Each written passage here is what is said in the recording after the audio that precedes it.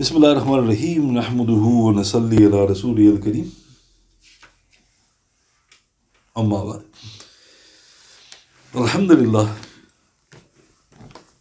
Tonight is the 26th of October in the year 2023. And Alhamdulillah, we moved on to the 20th night that we're going through the exalted and dear life of our illustrious mother, Sayyidah Khadija bint Khuwaylid radiyallahu. So the next section entitled The Inhumane Boycott. It was now the 7th year of the prophethood.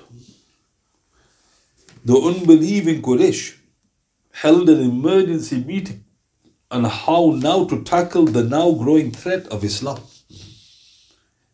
They finally decided to punish the two clans, the Banu Haashim and Banu Abdul Muttalib, for refusing to remove their protection on the life of the Prophet ﷺ.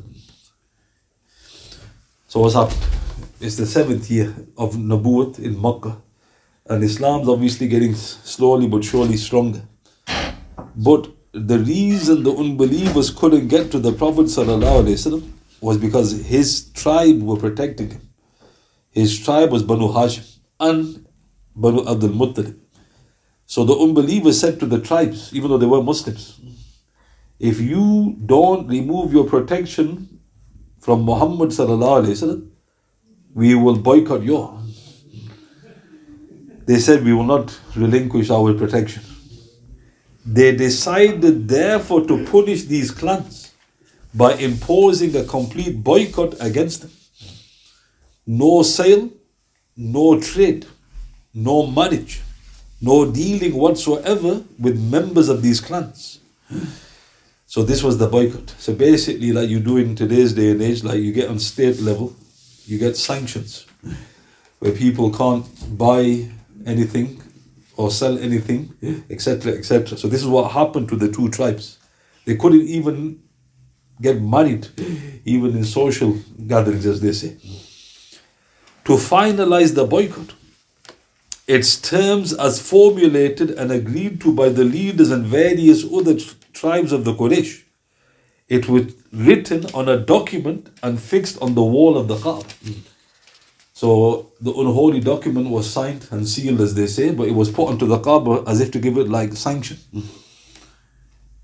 Rasulullah sallallahu alayhi wasallam, the believers and members of the two outcast clans were thus forced to withdraw to the valley of Abu Taalib, the Holy Prophet ﷺ's paternal uncle and guardian. So this was like a mile or so away from Makkah, maybe a mile and a half.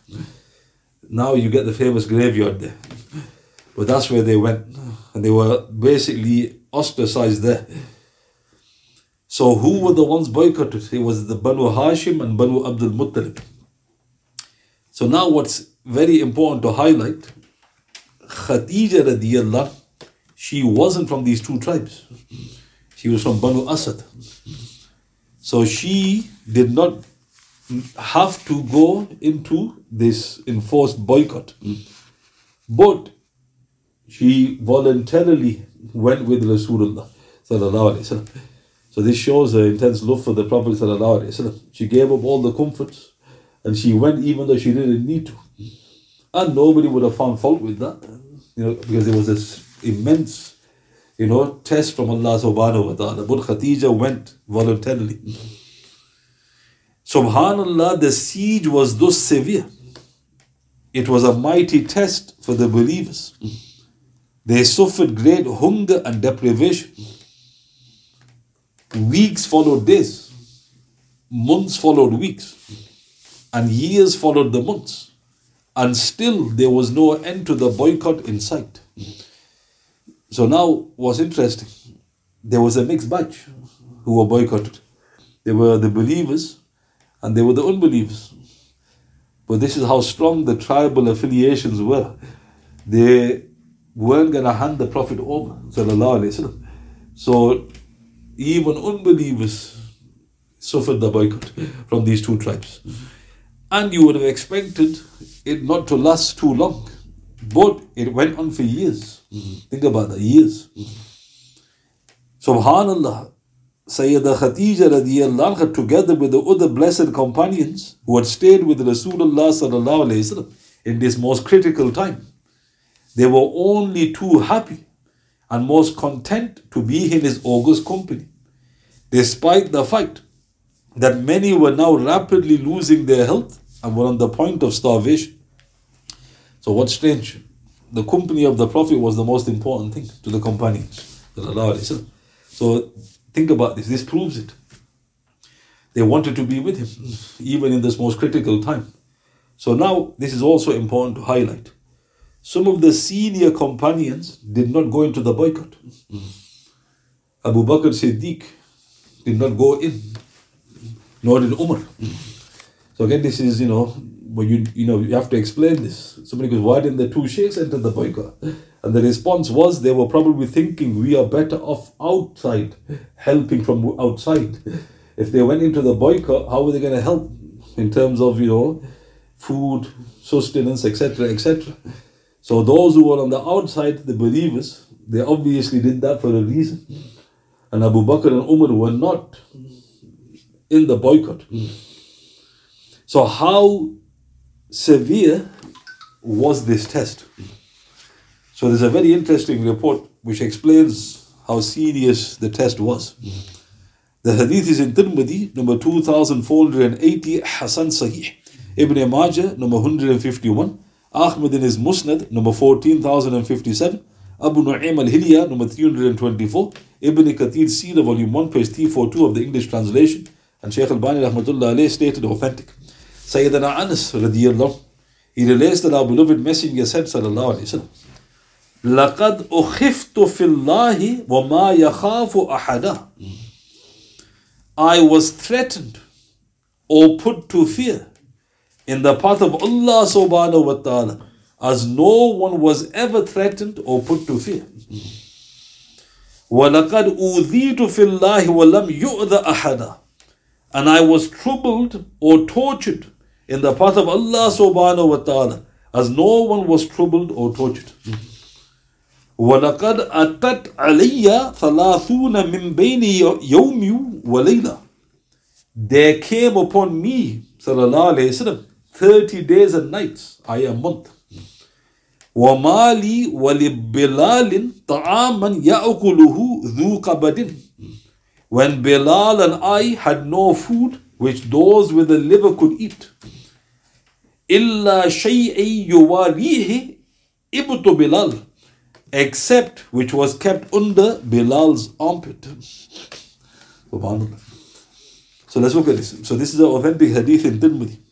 So the Prophet said things which is very hard to comprehend because we don't know what they went through. He goes, I was put to fear or threatened in the path of Allah as no one was ever threatened or put to fear. Now think about that. When you hear about the hardships of, for example, Ayyub alayhi salatu wasalam, 18 years he was ill. He didn't go through as much as Rasulullah. The Prophet testified to that, sallallahu alayhi wasallam.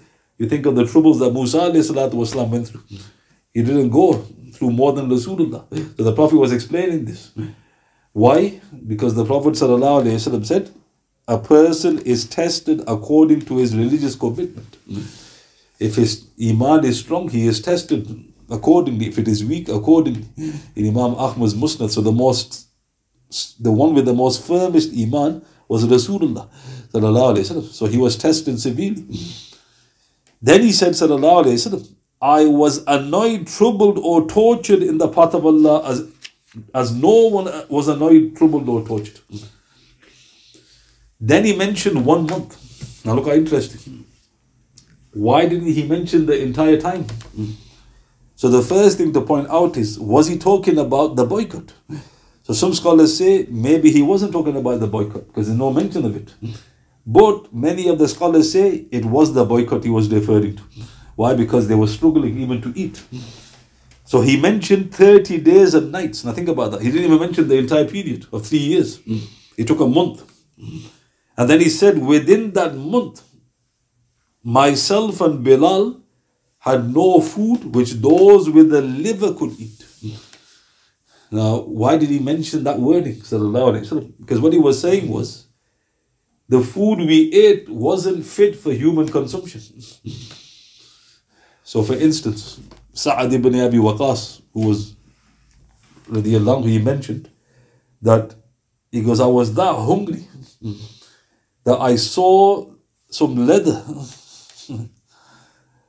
And he says, basically, he goes, I crumbled it, made it into some sort of powder, and I mixed it with some water so I could get some strength.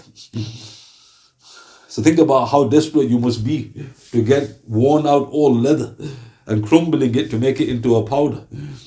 Another narration mentions that he got some leaves off the tree, and he goes, they made our mouths get ulcers because the leaves aren't fit for human consumption. So what does that prove? It was severe. This siege was severe, or this boycott. And look how interesting. Rasulullah could have mentioned any companion, but he mentioned Bilal.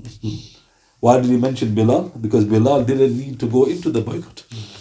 But he followed the Prophet ﷺ out of love, because he was obviously his servant. And then he says, except what Bilal kept under his armpit. So if you take it literally, it means a handful of something Bilal managed to get within a month, and they had to share it out. Or it could be a figure of speech, meaning very little we had to eat. So what does that indicate? It was a very severe boycott.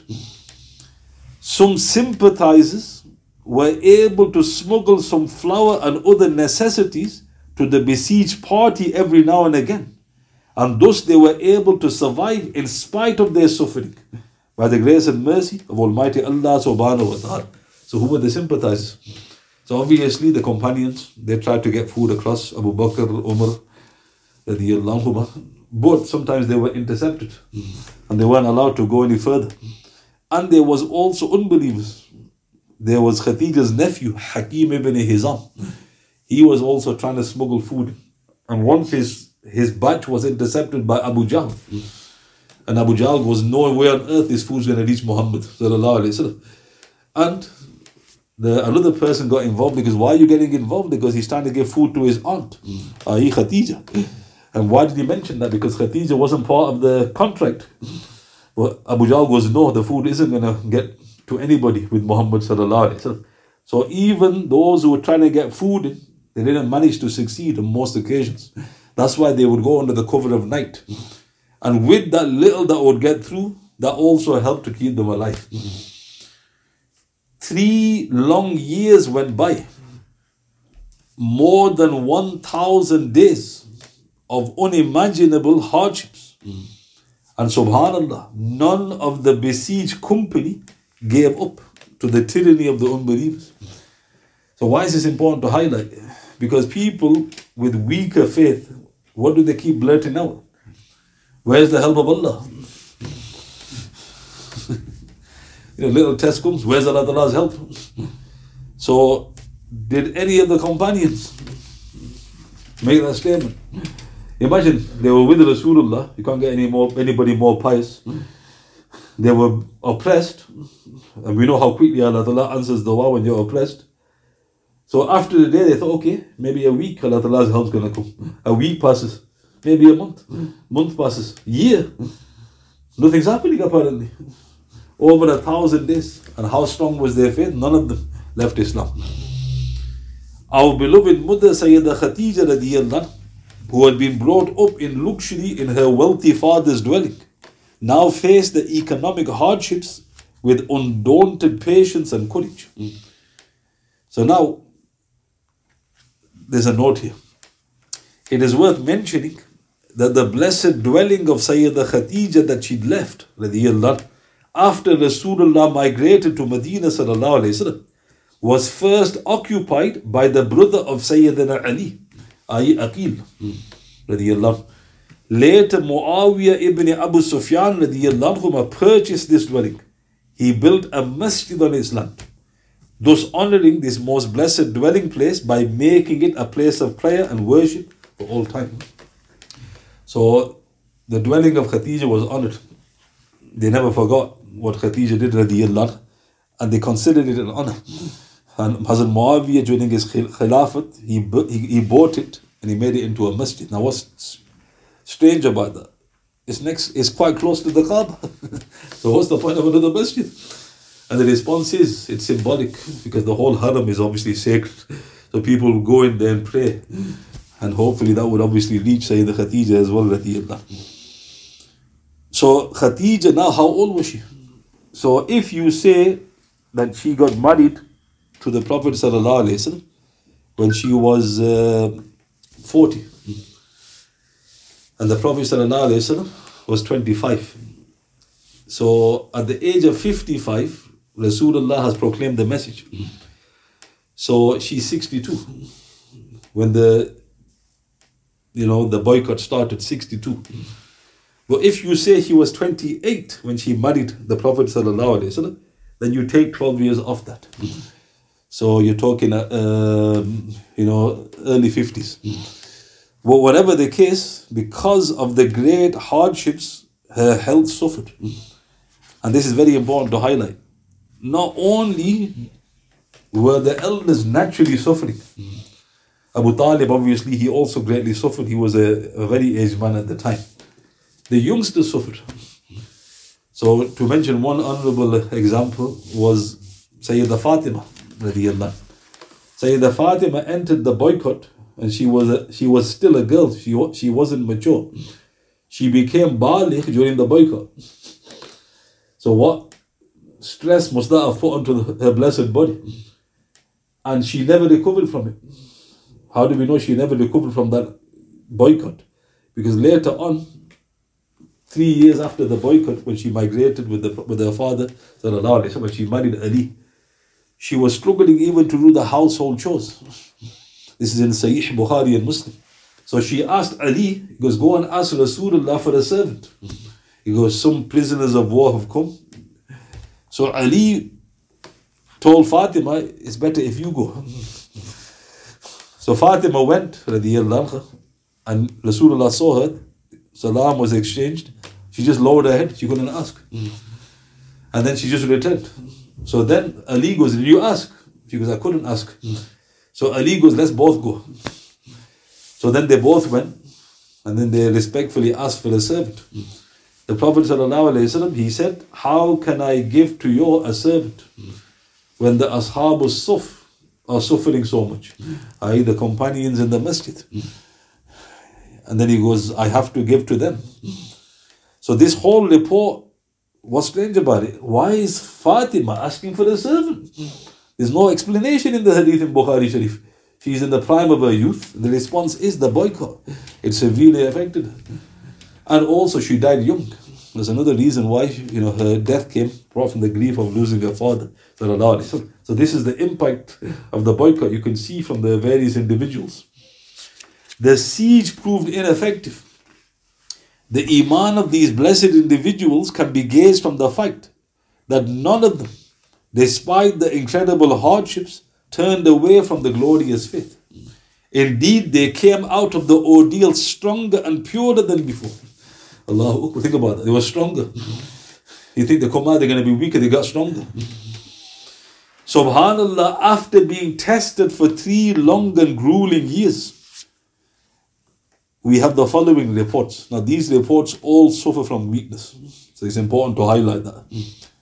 It mentions that Allah, the Almighty and Glorious, subhanahu wa ta'ala, He sent revelation to His beloved Messenger, sallallahu alayhi wasallam, in the valley, stating that termites had eaten away the unholy document in the holy Kaaba, with only the name of Allah, the Almighty, remaining intact. So don't forget, they had written that document, sealed and signed inside the Kaaba. So Allah, the Almighty, revealed to His beloved that it's been eaten away except my name.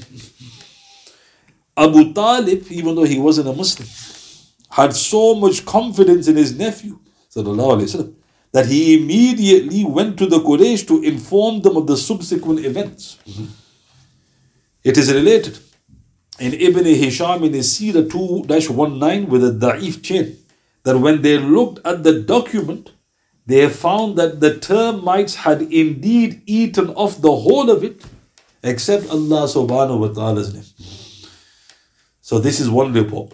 It's a weak report, but it's mentioned in the books of history. So it came true. But in another report, in Ibn Ishaq, Ibn Hisham in Sira 2-19, Musa ibn Uqba, Fathul Bari 15-38, again with a weak chain, the opposite is mentioned. Namely, the termites had eaten off Allah subhanahu wa ta'ala's name at every point in the document. Thus what remained was a reminder of their oppression and wrongdoing. So there's the contradiction. You can't reconcile.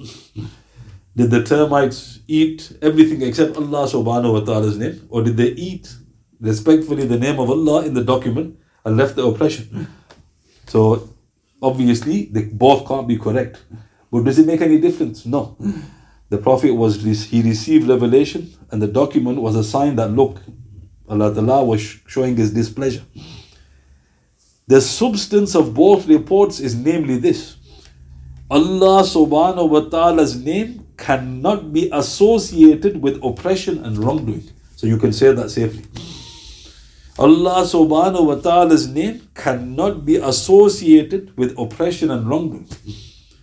The document was terminated, and Rasulullah sallallahu alayhi wasallam and his companions radiyallahu ta'ala anhum were permitted to leave the valley and return once more to Makkah.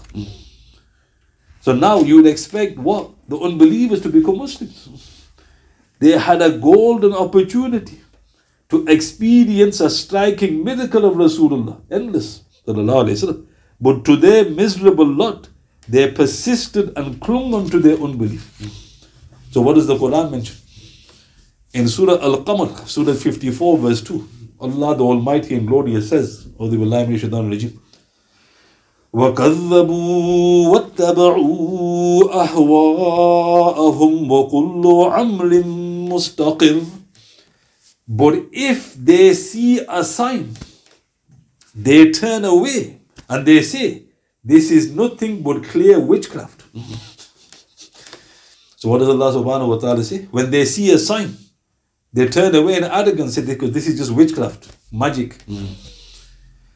Subhanallah, during the long drawn out boycott, Sayyidah Khadija's health now began to suffer considerably.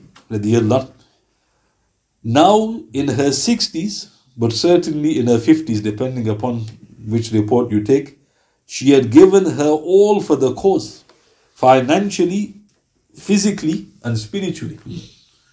On their return to Makkah, Sayyidah Khadija radiyallahu anha thus fell seriously ill. So now, just to add this before moving on from the boycott, there's actually a report which mentions that Abu Taalib, when the unbelievers saw Abu Taalib, they thought that they finally broke him. Because look, he can't take any more. And Abu Taalib said, if what my nephew says is not true, then I hand him over to you.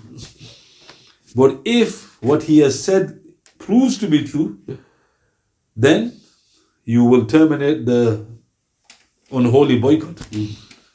So they actually thought he's lost the plot.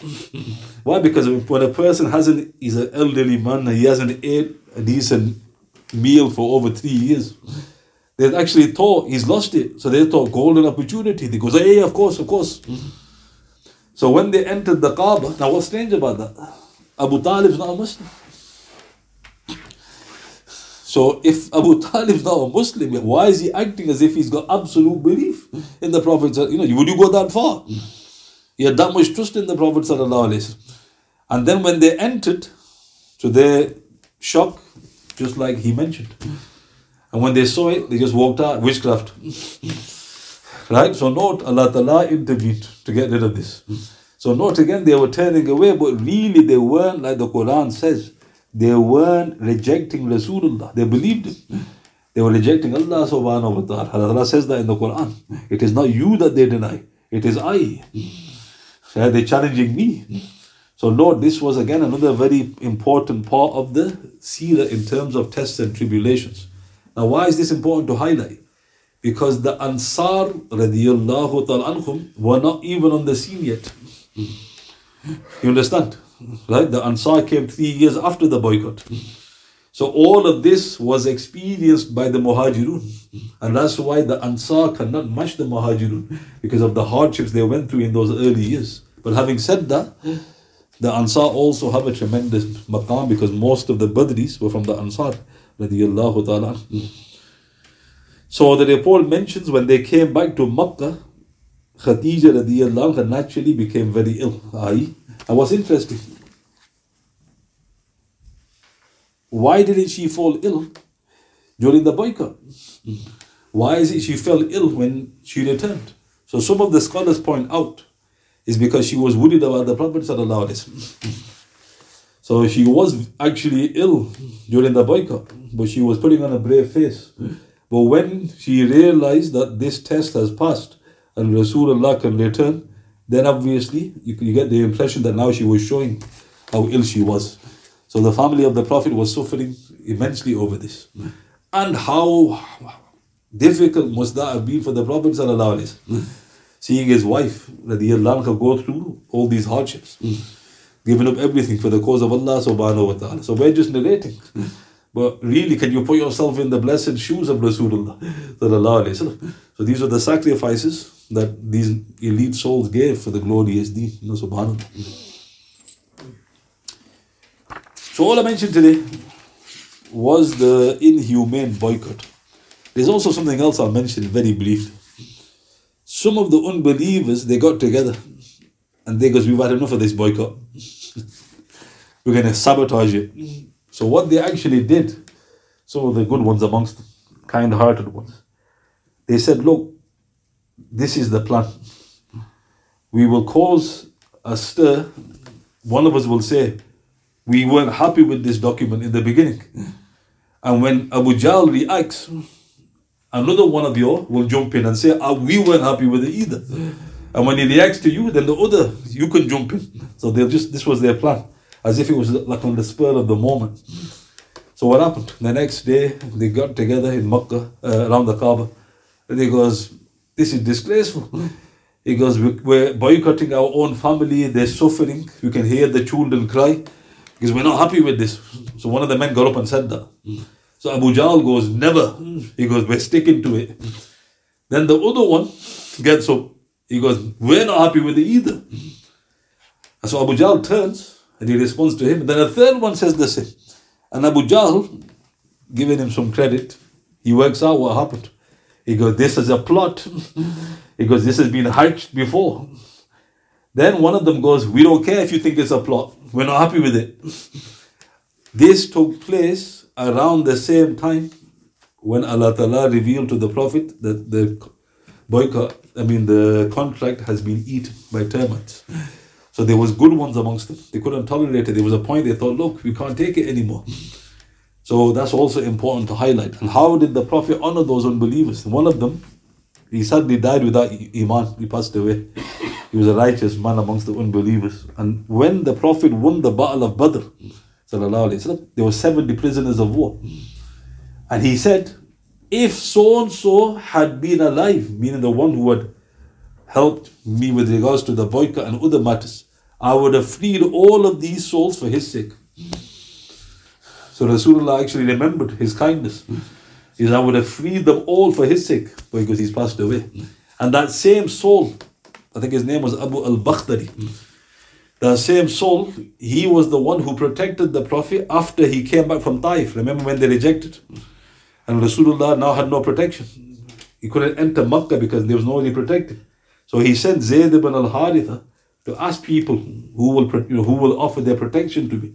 And that same soul, Abu al-Bakhtari, he goes, I will protect him. Tell him to come.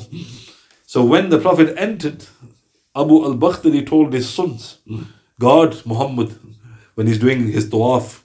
So Abu Sufyan saw it, or Abu Jahl, and he goes, have you given him protection or have you become a follower? And he goes, no, I'm just giving protection. And he goes, we will honor your protection. So note, there was good souls amongst them, but unfortunately he didn't die with Iman. So notice how interesting Allah Ta'ala gives hidayat to certain individuals, and others you'd expect them to have hidayat and they didn't receive it. Hidayat lies in the hands of Almighty Allah subhanahu wa ta'ala. Are there any questions you'd like to ask? سبحان الله بحمده سبحانك اللهم وبحمدك أشهد أن لا إله إلا أنت أستغفرك وأتوب إليك سبحان ربك رب العزة عما يصفون وسلام على المرسلين والحمد لله رب العالمين بسم الله الرحمن الرحيم والأصل إن الإنسان لفي خسر الذين آمنوا وعملوا الصالحات وتواصوا بالحق وتواصوا بالصبر صدق الله العظيم.